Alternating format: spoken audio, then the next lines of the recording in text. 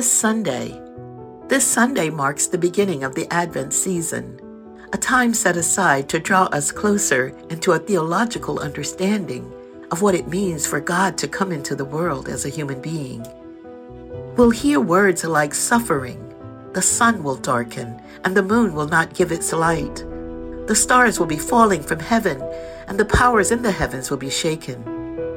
And then the Son of God will come. This is our blessed hope, is it not? That God has come, and God will continue to come into the midst of our lives and the chaos that surrounds us. And here's the thing. God does come into our lives every day in a gazillion ways. But are we alert enough to see, hear, feel, and know? Because God's appearing is often not as we had imagined, any more than it was all those years ago. That's why this season is so important, to refocus, reset, and reimagine what the world could be like. I hope you will journey with us. The staff will once again be sharing their own reflections in this podcast leading up to Christmas morning. I can hardly wait to hear them, and I hope you will find their offerings a good gift to you as well as my own.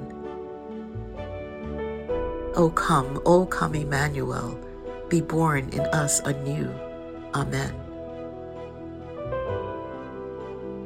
Join us Monday through Friday as we walk together, and let's see where this season will take us. Remember to subscribe, like, offer a rating, and leave a review. If you connected with today's episode, please consider sharing it with a friend to bring them a moment of reflection.